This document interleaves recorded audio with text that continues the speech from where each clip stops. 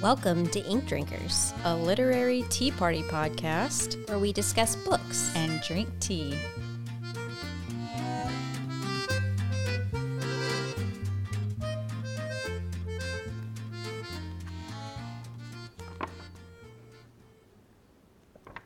Oh, yes, we're recording. Oh.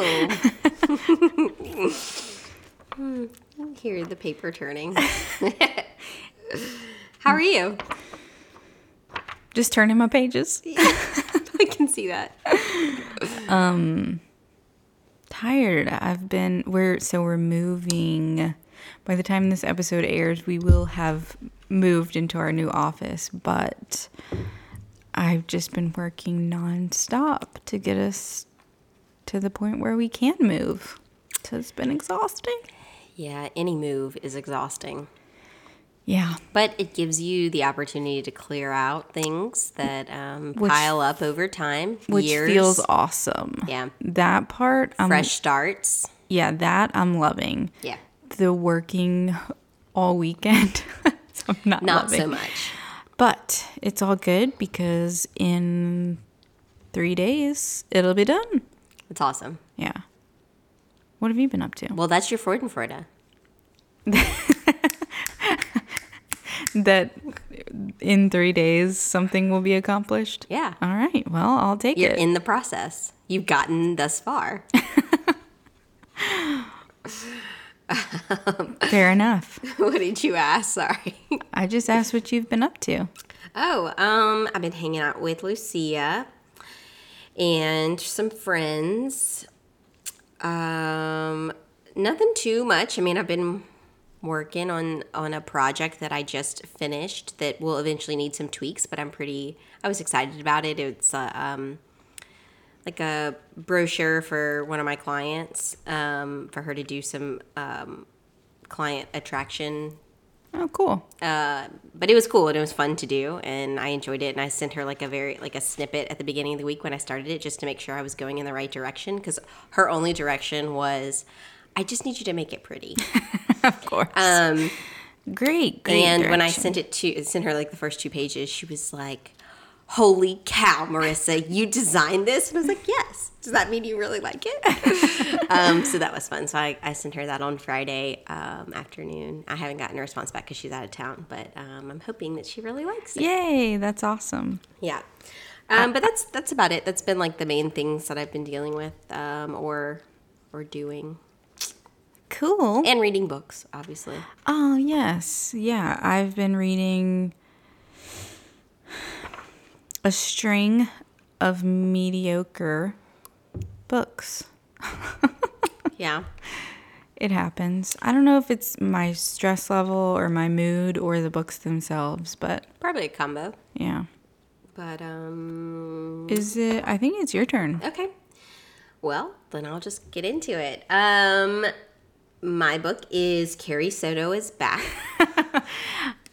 But did you read it? Yeah, I did. Okay, so it's not my favorite.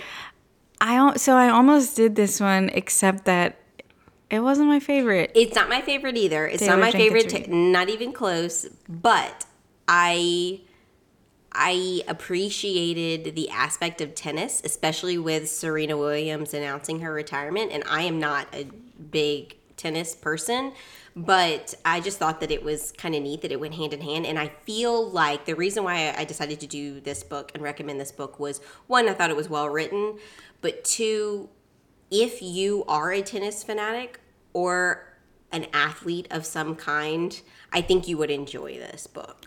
So I agree. I have been with the whole, thing that's going on with Serena Williams and her last major tournament and all that kind of stuff. Like the other night I was at dinner with my parents and there was, TVs in the place and they had the matches and I was like, I actually know what's going on. And before you get into it, the other positive thing I'll say about this book is that the way that Taylor Jenkins Reid writes her characters, I'm like, Carrie Soto is a real tennis player. Where is she at the U.S. Open? You know, like, Yeah, for sure. You feel like they're real people. Well, she researches it Yeah. so well, and she's done that with a bunch of her other books, and that's what makes her writing a little different to me because kind of like how you said previously, when people in movies and shows or books or whatever discuss a topic similar to film, I think is what you had discussed, and they don't do it right, you're just like, it's so simple, just research it, you know? Yeah. And she thoroughly researches her subjects, and I don't think that she knows a bunch about certain things ahead of time, and she delves into it while she's writing, and so what you get is a super historically accurate truth, but also fiction, and you don't know the difference, and you do want to look these people up, like, this person has to exist. Like when I read Daisy Jones, I was Exactly. like, this is nonfiction, right? Right. This band really existed, right? Yeah. Nope. And so again, this is not my favorite of her books. I will say that I think for me personally, Daisy Jones and the Six was probably my favorite. It is so well done. It's so well done. And the audiobook specifically, which is what I liked about this audiobook as well. If you're going to read this book, I think you need to read the audiobook version because of the back and forth with I just thought it was really neat that she does the anchors, like the sports anchors coming in, and it's like like the music of it, and it's like Carrie Soto. I did love that part of it. I didn't love the main narrator. I didn't love the main narrator Okay. either. I thought that she should have gone with Julia Whalen, who did a few little. But you know why she didn't, right? No. Okay, Oh, so well, because she just did her book. Is that why? no, because the main character is Hispanic and Julia Whalen is not Hispanic, which Okay. I'll just throw in real quick. There are some people out there who have an issue with the fact that Taylor Jenkins Reid, who is a white woman, wrote a book with a main character who is Hispanic Okay. No, I didn't know any of that. because it's not like an Own Voices book. So, Okay. Well, I didn't realize that. Yes, but going into that, let me get into the story a little bit. yeah, go ahead. I just wanted to, Yeah. So Carrie put that Soto, yes, is a Hispanic tennis athlete, pro. She starts off. It starts off in 1955, and it goes all the way up to 95, 96. And I liked how they kind of did that back and forth. So in the very beginning, it's actually the 1994 U.S. Open. And Nikki Chan, who is the current it girl in tennis, she ties Carrie's record. Carrie has since retired. I think it's been about 6 years or something, 6 or 7 years that she's been retired from tennis. because she old. Yeah, she's 37 years old. Currently, she retired 6 or 7 years ago at around 30. And so she is sitting in the stands and she cannot believe that Nikki is about to, tie her. So she decides that she is going to get back in to tennis for one final season, and she's going to defend her titles. And so the story really is about her and her legacy in tennis and her coming back. And obviously it's called Carrie Soto is Back, and she does have to train and do all that. And they do delve into her life prior to when she was actually in the circuit and she was the top of her game. And, she is not a likable character at all. Yeah, she's really kind of an awful person. She's kind of an awful person. She's not kind. She is straight up about winning and competition and being the best. And she doesn't care who she knocks down to get there or what she has to do to get there. She also, her life prior to that, her childhood, her mother dies tragically when she's a young child. Her dad is obsessed with tennis, but he never made it to, be a pro or like a, big star in the tennis world. But he immerses himself in tennis, and he has told her from a young age that she is going to be the best that ever lived. So in her mind, that is what she has to rise to. And you tell little kids certain things and you say it a certain way, and some kids just latch on to that. And so that is her identity. And that's the only thing that in her mind she can be is the best is at the tennis. best at tennis. She doesn't have friendships. She doesn't have a lot of relationships. She is a bit promiscuous during her time, like during her heyday, and she kind of just I don't think that she thinks that she's worthy or that anyone's going to love her. But she also craves that. Like, she wants to be loved so much, but she's not going to allow anyone to make her feel inferior or to feel like she doesn't want to get into the relationship because she doesn't want the crumbling of the relationship. That's true. But one neat thing that I think Taylor Jenkins Reid does is she sometimes will put, especially her most recent novels, parts of the past novels into the story. So I didn't realize until, quite a few chapters in, that Carrie was actually in Malibu Rising. Yep. So, spoiler alert, if you haven't read Malibu Rising and you'd like to, you may want to skip a little bit. I'm just going to quickly say this. But so Nina Riva, who is the main character in Malibu Rising, her husband is a tennis pro. And you find out in Malibu Rising that he actually starts cheating on her with another female tennis pro, and it happens to be Carrie. Yeah. And so that also plays out in Carrie Soto is Back as well. I do like that crossover aspect of her books when it happens. Right. So yeah, I mean, I just think that the timing of the book with Serena Williams announcing her retirement and playing at the U.S. Open, and she's 40, she's retiring at 40. And Carrie, they talk about she's 37 and she can't possibly be at the top of her game and she can't possibly, do all these things that she sets out to do. And we see if she can or she can't, that's kind of the whole thing. Like, is she able to do this? But also, I think the story, I don't want to say she's mellowed because I don't think that that's the right word. But I think as you get older and you have more experiences, you do start to see what things are important, and maybe change your mindset on things that you were a little more staunch on as a younger person. Yeah. That makes sense.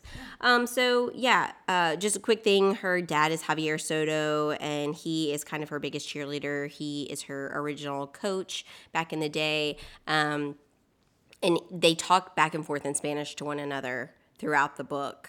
And I didn't realize the issue with Taylor Jenkins Reid not being a Hispanic.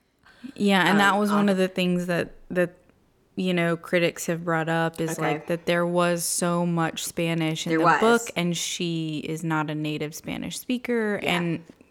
And, perhaps, like someone said, there's more Spanish in this book than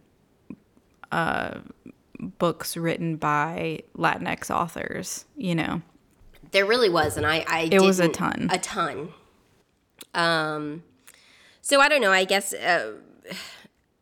check it out if you feel so inclined. If you have read Taylor Jenkins Reid in the past and you've enjoyed her writing style, and especially if you are an athlete or were an athlete or grew up around that or loved tennis, I do think that this is a book that you would enjoy. But Yeah. I liked it. Just like I said, it wasn't my favorite of hers. And I felt like this book, more so than her other books, was like, this happened, and then this happened, and then this happened. Yeah, I can see that. It wasn't as much of... More than like a development kind of thing. Yeah. But I do think that it was... The fact that it kind of went back and forth in time a little bit definitely improved the book, in my opinion. So I agree. Those are my thoughts for whatever they're worth. Tell me about your not so great read. Okay, so it really was a good book, and I really enjoyed it. The reason I'm saying it's not great is because I'm comparing it to the book is called Bloomsbury Girls by Natalie Jenner, and it's technically the second in a series, the first of which is the Jane Austen Society. You don't have to have read the Jane Austen Society to read Bloomsbury Girls. However, I do suggest it because the Jane Austen Society was so good. And Bloomsbury Girls is really good. But when you put it next to the Jane Austen Society, it's, mediocre. Sure.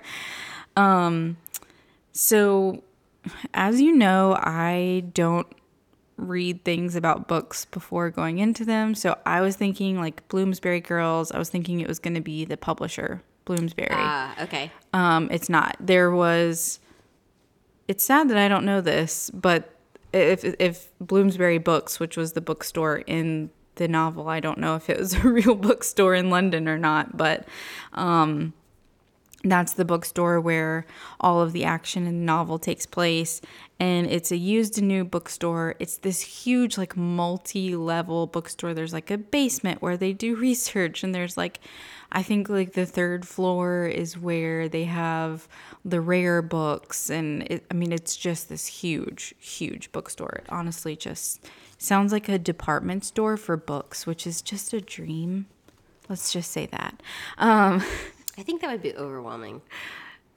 It is a little bit, because if you go to what's the bookstore in Austin? Book People? No, I can't think of what it's called, but it's it's quite large and it's a little overwhelming. Yeah. I think I prefer like a boutique style. I agree. But I kind of prefer that in all things. Yeah. Like hotels, shopping experiences. Just boutique everything. Yeah. I'm with you on that. Okay, so the book takes place in 1950s London, so we're just, post World War II, and it follows three main women, the Bloomsbury Girls. So we have Vivian. She works in the fiction department. Her fiance was killed in the war, so she comes from like a lower class family, and her husband was an aristocrat, so she's kind of caught between these two worlds. We have Grace, who is supporting her husband and her two sons, because her husband after the war just isn't the same. He can't work. He's also kind of awful, but she's supporting her entire family on her bookstore salary. And then we have Evie, who comes from the Jane Austen Society. She's one of the crossover characters. And she is one of the very first class of female students to earn a degree at Cambridge. Ah, okay. So at this bookstore, it's 1950s. You can imagine the men are in charge. Sure. And these women know that if they were just given the chance, that everything would be better at this bookstore. They're somewhat given that chance, because at the very beginning of the novel, the manager of the bookstore, he has a medical issue. Like, he has a seizure, and his doctor tells him, you've got to sit out for a while. You can't work for a while. And so the hierarchy within the store kind of flip-flops a little bit, and they all change positions somewhat.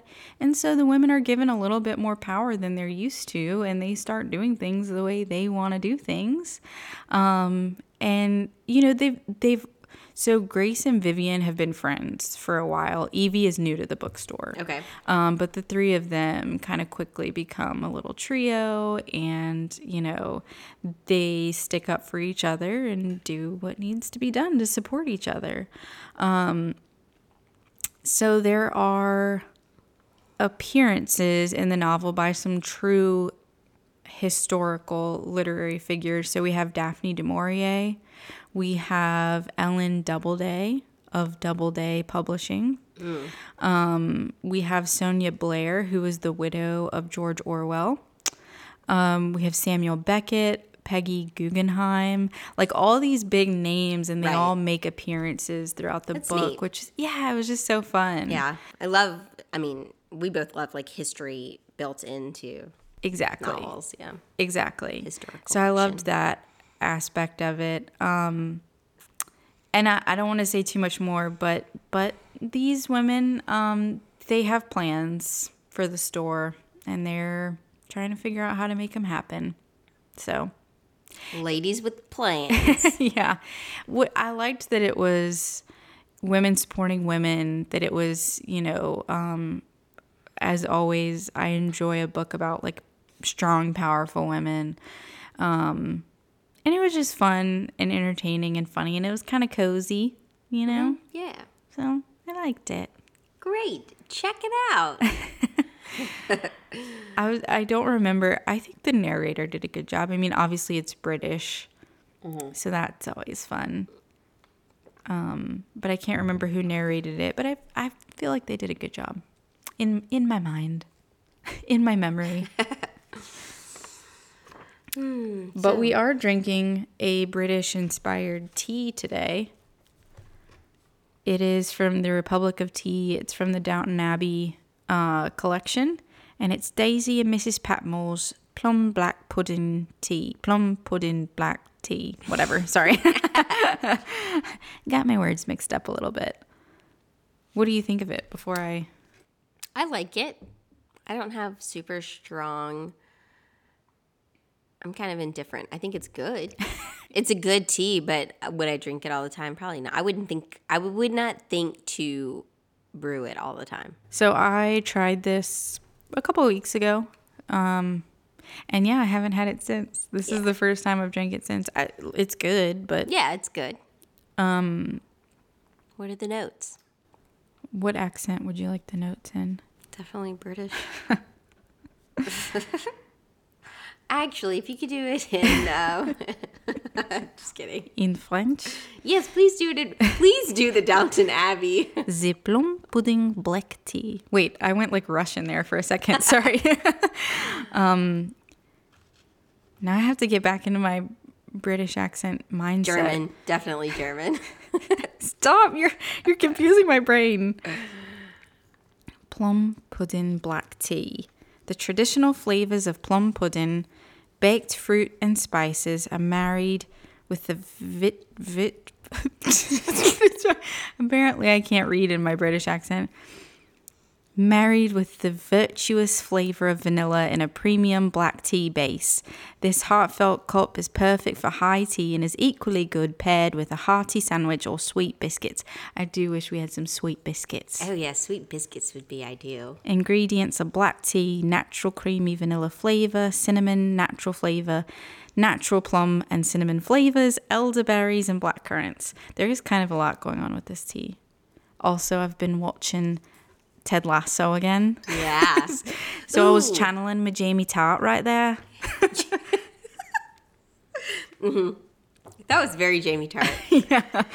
So there was something I wanted to tell you about, and that just spurred my memory. Hold on, let me find it. I felt like it's just been a rough week. I've been working so much. I've been exhausted. So when I would get home in the evenings, I'm like, what am I going to watch? And I decided, you know what? I just need a dose of happiness.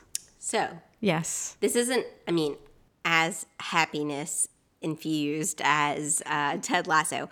But in the same vein, have you heard of Welcome to Wrexham? No. So Welcome to Wrexham is on Hulu, and it is a documentary. Wait, I think I know what you're talking about. Okay. Is it an American coach that Nope. No. Okay, never mind. There's another show. Okay. I'll figure it out and tell you later. This is Ryan Reynolds and Rob McHenley. He's the guy in Always Sunny in Philadelphia. He's one of the actors on that show. Yeah, I know who you're talking about, but Rob McElhenney, sorry. A documentary? So, in 2020, right after 2020, Ryan Reynolds and Rob McElhenney, I think I'm saying that right. They decided to buy Wrexham Club. Soccer club. Okay. Or, sorry, not soccer. Football club. Football club. And basically they're at one of the bottom tiers. They're not even in I think they're in the National League. They're not in the Premier League.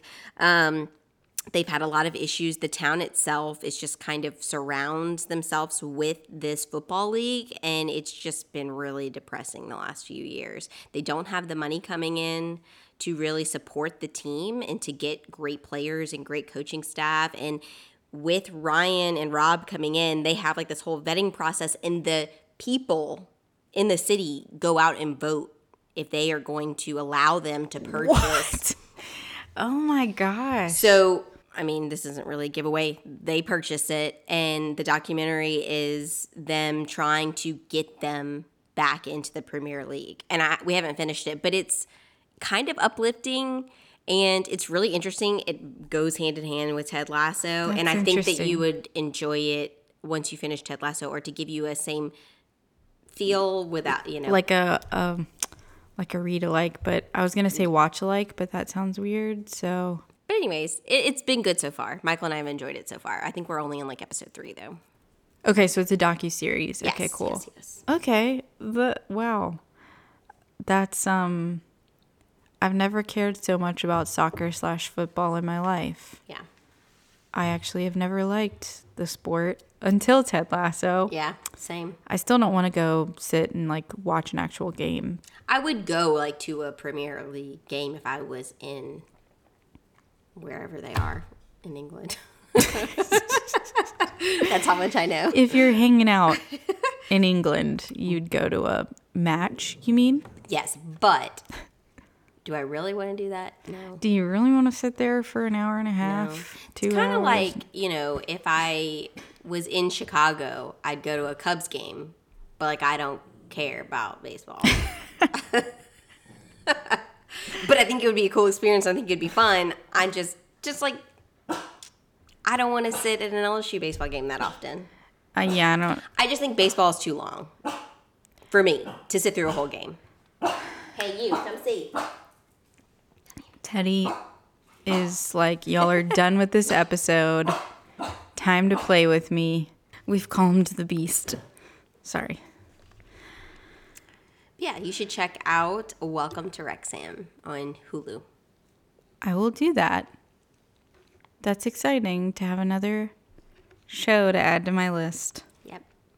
I don't necessarily have a keeping me sane so much as just an announcement to say that I am an aunt for the second time. Yay! My sister-in-law and brother-in-law had a little baby boy on August 31st. His name is Miles.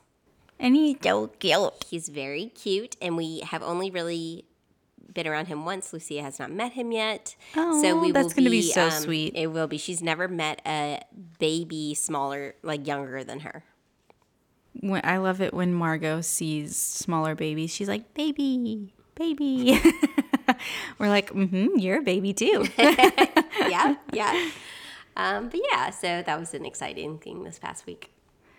Mine is that even though I'm working all weekend, my parents are keeping Foster and Margot because my brother and sister-in-law are in New Orleans for the LSU opener. So I'm going to try to go over there for a meal or two so I can hang out with them. Fun. Yeah. That sounds awesome. Yeah, that's definitely keeping me sane because that's something like I'm going to be working all day and then I have dinner with him to look forward to. Yeah. So it's always nice. Sunday family dinner. Ah. Well, until next time. Cheers. Cheers. Thanks for listening. Be sure to check out the show notes for the full list of books we discussed today. You can find that in your podcast app or on our website, inkdrinkerspodcast.com.